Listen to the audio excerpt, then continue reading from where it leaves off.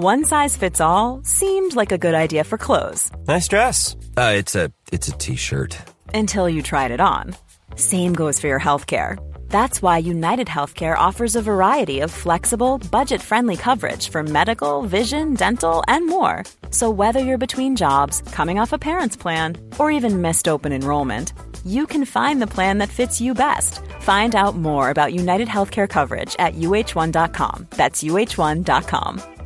This is Paige, the co-host of Giggly Squad, and I want to tell you about a company that I've been loving, Olive & June. Olive & June gives you everything that you need for a salon-quality manicure in one box. And if you break it down, it really comes out to $2 a manicure, which is absolutely insane. It's also so easy to get salon-worthy nails at home with Olive & June. The difference between how your nails used to look when you did them yourself and now with the Mani system is a complete game changer. The best thing about Olive & June, too, is it's a quick dry. Dries in about 1 minute, lasts for 5 days, and full coverage in up to 1 to 2 coats. Visit oliveandjune.com/perfectmani20 for 20% off your first system. That's oliveandjune.com/perfectmani20 for 20% off your first system.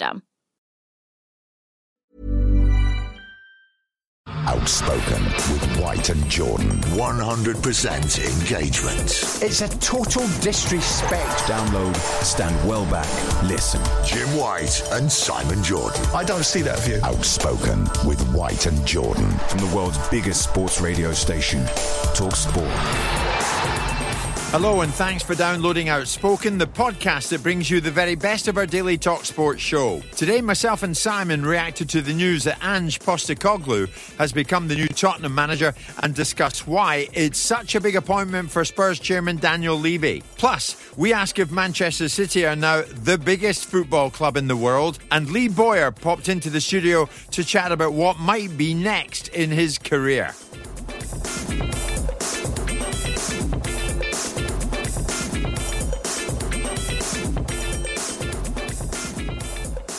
I told you we'd bring you any news first and fastest on TalkSport. It is now official. Tottenham Hotspur have appointed Ange Postecoglou. It is a 4-year deal. It is a 4-year deal. Simon, give me your take on that. We suggested it might be 2. It's 4. That makes a lot more sense to you. Yeah, well, I certainly thought it would be 3 as a minimum. Yeah. It's a commitment. If Daniel has done his due diligence and made sure that every aspect of what, because this is a territory where Daniel needs to get this right now. If he ever needed to get a managerial appointment right, he needed to get this one right, because you can look back across the thinking since Pochettino of Mourinho, Conte, and Nuno Espirito Santo and say none of them have worked. And there's only so many times you can make decisions where they're not working. And I think it creates more pressure on you just simply by the very nature of keep getting it wrong. So this makes it the most important appointment for Levy yet? Well, I think in recent times, yeah. I mean, this idea that you can't play a brand of football and you can't win anything, which are the two things that Tottenham fans want. They want a brand of football that they enjoy and they want to win something. Yeah. And Postecoglou's a winner. Whether you can translate winning the Scottish Premier League into the Premier League, I think you can. Depends upon the characteristic. It's been proven before with Alex Ferguson. It's been proven before that Martin O'Neill came over here with Aston Villa and put them inside the top 6. Okay, Spurs' ambitions are slightly loftier. It's been proven for a period of time when Brendan Rodgers came over and won the FA Cup with Leicester. So there's no reason why this fella cannot come in and get Tottenham facing the right way. There's no reason. Yeah.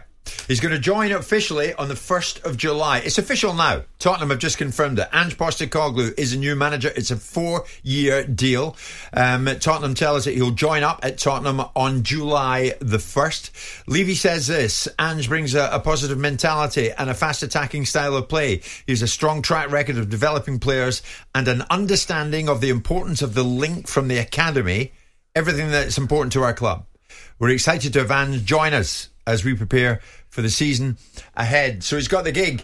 And at the end of it, Tottenham say, we shall confirm Ange's coaching staff in due course. Now, on that point, John Kennedy, of course, is assistant to Postecoglou at Celtic. If Kennedy comes, then one would expect that, because normally these guys travel about with the same coaching staff from job to job.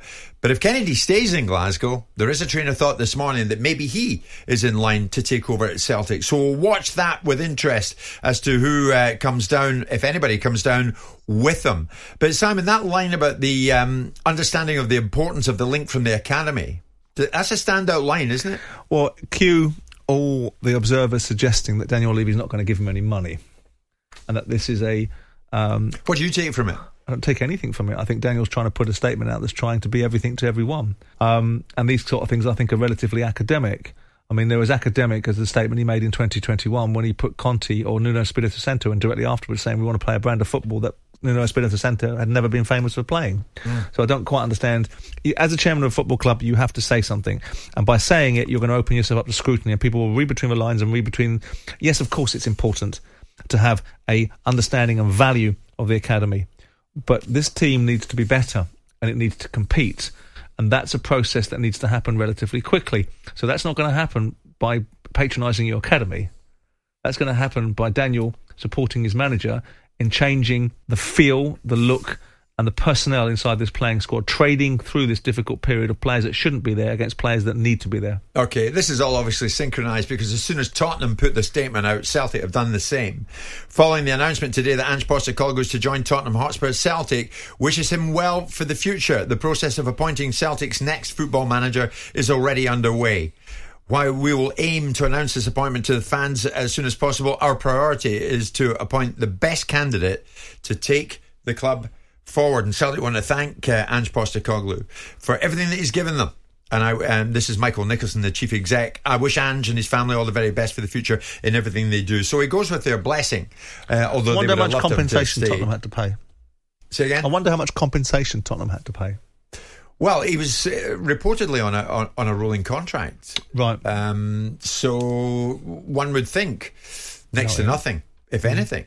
Postecoglou himself is thanking everybody at Celtic, in particular Dermot Desmond, majority shareholder, Peter Lau, chairman, Michael Nicholson, and the Celtic board have shown me tremendous support in every aspect of my time at Celtic. I will forever be grateful for this. Well, that's right. So these are nice words from Ange. But they are, because Ange Postecoglou is going on to bigger and better things. He's going on to probably financial security as a result of managing Tottenham Hotspur in the Premier League. You'll be into several millions of pounds a year salary, I suspect. Yeah. So, of course, he's leaving Celtic on the back of having won everything he needed to win there and more. Yeah. And so, of course, there's no reason. And the only people that should be slightly disappointed are Celtic. There's a telling quote from Postecoglou in there. In the Celtic statement, Postecoglou says they, Celtic, wanted me to extend my time at the club.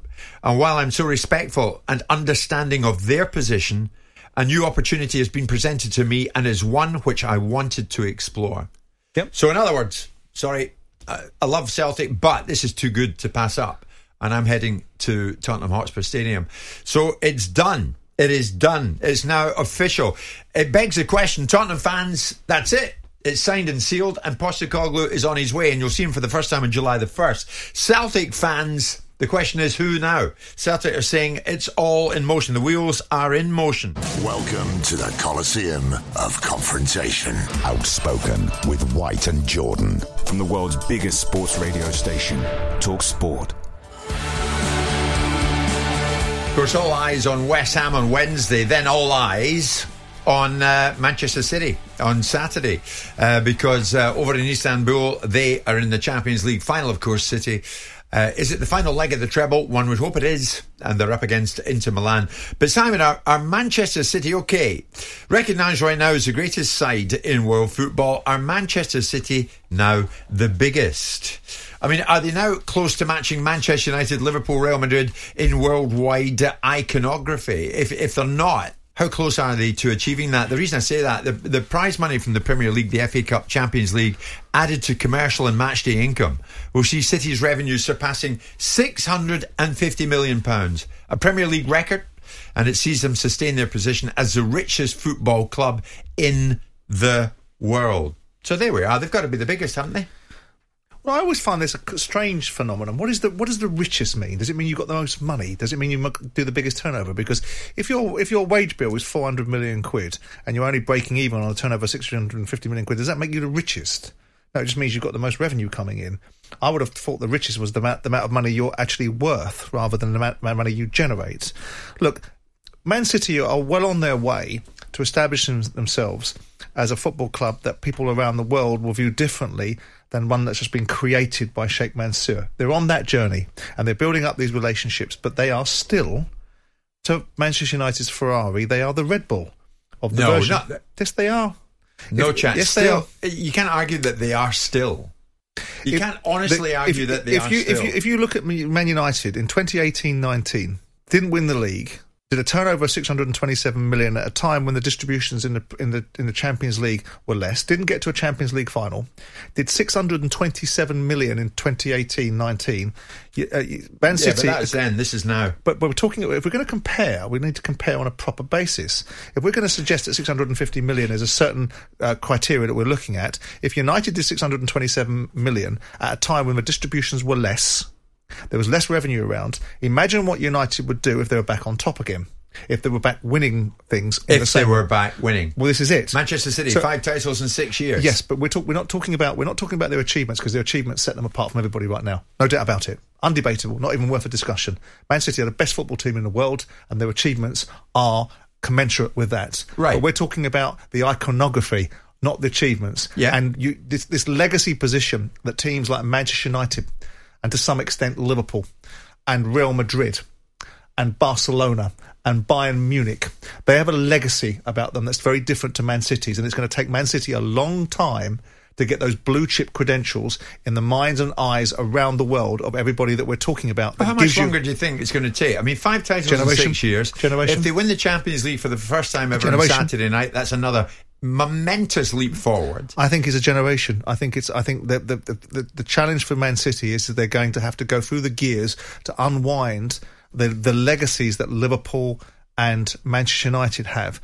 Their achievements are eclipsing them, but we don't just judge a football team's relationship with other people around the world simply by its achievements. We should do, because their achievements are remarkable. I mean, the fact that achievements are tainted by certain allegations don't help the cause. They don't help the cause. It's a matter of fact whether people like it or they don't like it. Until they clear themselves, it'll be a matter of fact. And people will make the allegation about the nature of the way that Sheikh Mansour has bought and built this team.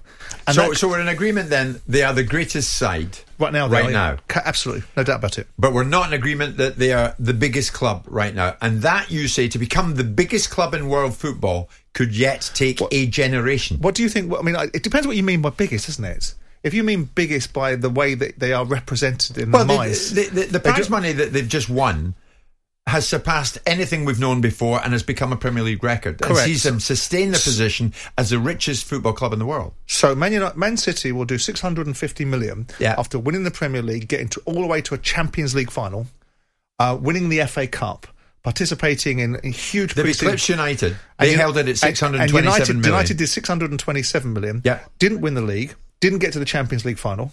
So they've won the revenue race and now they've won the achievement race. What other races are to be run? Well, if you're looking at, you described it as iconography. Iconography is almost an untouchable commodity where it represents a certain value in people's minds. They're on that journey. There's no doubt about they're on that journey. But you've got this situation with Manchester United that goes all the way back to the Busby Babes and forward to this unique football club that can generate revenues and generate interest and have values. You wouldn't sell Manchester City. There would be nobody at the table in the world that would buy Manchester City for 6 billion quid. But there'd be people at the table to buy Manchester United for 6 billion quid, because Manchester United is a blue chip brand and Manchester City is not. So who's buying Manchester United? Or either Radcliffe, or one of the Qataris. Either one of them will find their deal. But no one's buying it for 6 billion. No, but they're at the table. Okay, 4.5 billion, then 5 billion. No one will buy Man City for 5 billion. What would you buy Man City for? What would I buy it for? What would the top price be for the asking price for Manchester City? I don't know. I don't know the economics of what the owners particularly want. I don't think Man United is worth 5 or 6 billion quid. But because of the brand values of Man United, they're different brand values. But Manchester United still have this image of aspiration, still have this image of this organic football club built out of power and immense achievement, whereas Man City has a different feel about it. Now, that's an unfair feel, because Abramovich did the same thing with Chelsea, Jack Walker did the same thing with Blackburn, and Newcastle will do the same thing. When you think of Manchester City, though, do you think these days, you call them a beautiful side, do you think them like a work of art? Involved, the images involved like a work of art. Like the scream from Munch. Yeah, because that's what iconography means. Fine. I think that it means a lot of things to a lot of people, and in this instance it means something to you about the size and scale of their finances. In the minds of people around the world, Manchester United is a blue chip brand and Man City is not. 100% engagement. Outspoken with White and Jordan. Planning for your next trip? Elevate your travel style with Quince. Quince has all the jet-setting essentials you'll want for your next getaway, like European linen, premium luggage options, buttery soft Italian leather bags, and so much more. And it's all priced at 50 to 80% less than similar brands. Plus, Quince only works with factories that use safe and ethical manufacturing practices. Pack your bags with high-quality essentials you'll be wearing for vacations to come with Quince. Go to quince.com/trip for free shipping and 365-day returns. This is Paige, the co-host of Giggly Squad, and I want to tell you about a company that I've been loving, Olive & June. Olive & June gives you everything that you need for a salon-quality manicure in one box. And if you break it down, it really comes out to $2 a manicure, which is absolutely insane. It's also so easy to get salon-worthy nails at home with Olive & June. The difference between how your nails used to look when you did them yourself and now with the Mani system is a complete game changer. The best thing about Olive & June, too, is it's a quick dry. Dries in about 1 minute, lasts for 5 days, and full coverage in up to 1 to 2 coats. Visit oliveandjune.com/perfectmani20 for 20% off your first system. That's oliveandjune.com/perfectmani20 for 20% off your first system. Millions of people have lost weight with personalized plans from Noom. Like Evan, who can't stand salads and still lost 50 pounds. Salads generally for most people are the easy button, right? For me, that wasn't an option. I never really was a salad guy. That's just not who I am. But Noom worked for me. Get your personalized plan today at Noom.com. Real Noom user compensated to provide their story. In 4 weeks, the typical Noom user can expect to lose 1 to 2 pounds per week. Individual results may vary. It's good afternoon to former Leeds, West Ham and Newcastle midfielder Lee Boyer. How are you, my friend? I'm good, thanks, Jim. Morning, afternoon, Simon. How are you? You're no stranger to the studio any longer. It's with you feel quite at ease coming in and spending an hour with us, which delights me hugely. Yeah.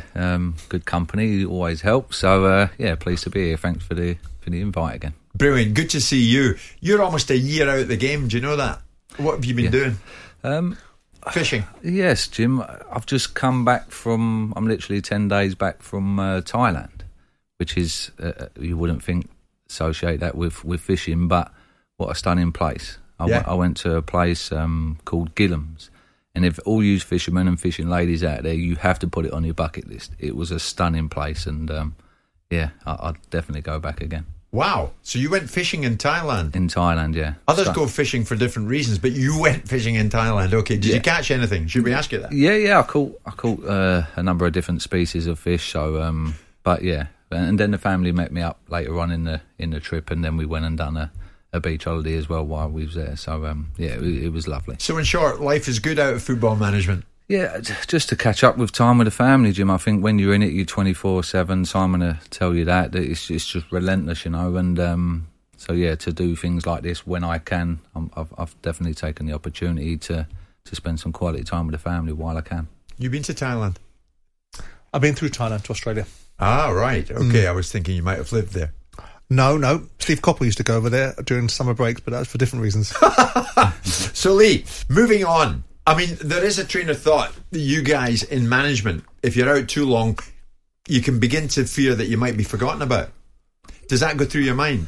Yeah, I can understand that. But when I first went out, I think I was out the game for 4 years. And I think I mentioned before, then Harry Kewell rang me, and then it went from there just to go and help him out. So that doesn't worry me, because what I know and what I bring to the table, if you like, the knowledge that I have and the experience, and then passing on to players and improving players, I know that will never go away. So, yes, would I like to get back in the game? Of course I would, because I think it's a waste me just sitting at home or going on holidays, then passing on my knowledge to improve players and especially young ones. Yeah. As an owner, Simon, do you look at things from a different viewpoint in that this fella's been out of football for a while, so I might not go in his direction, but this guy has been weeks out, so I might go in his?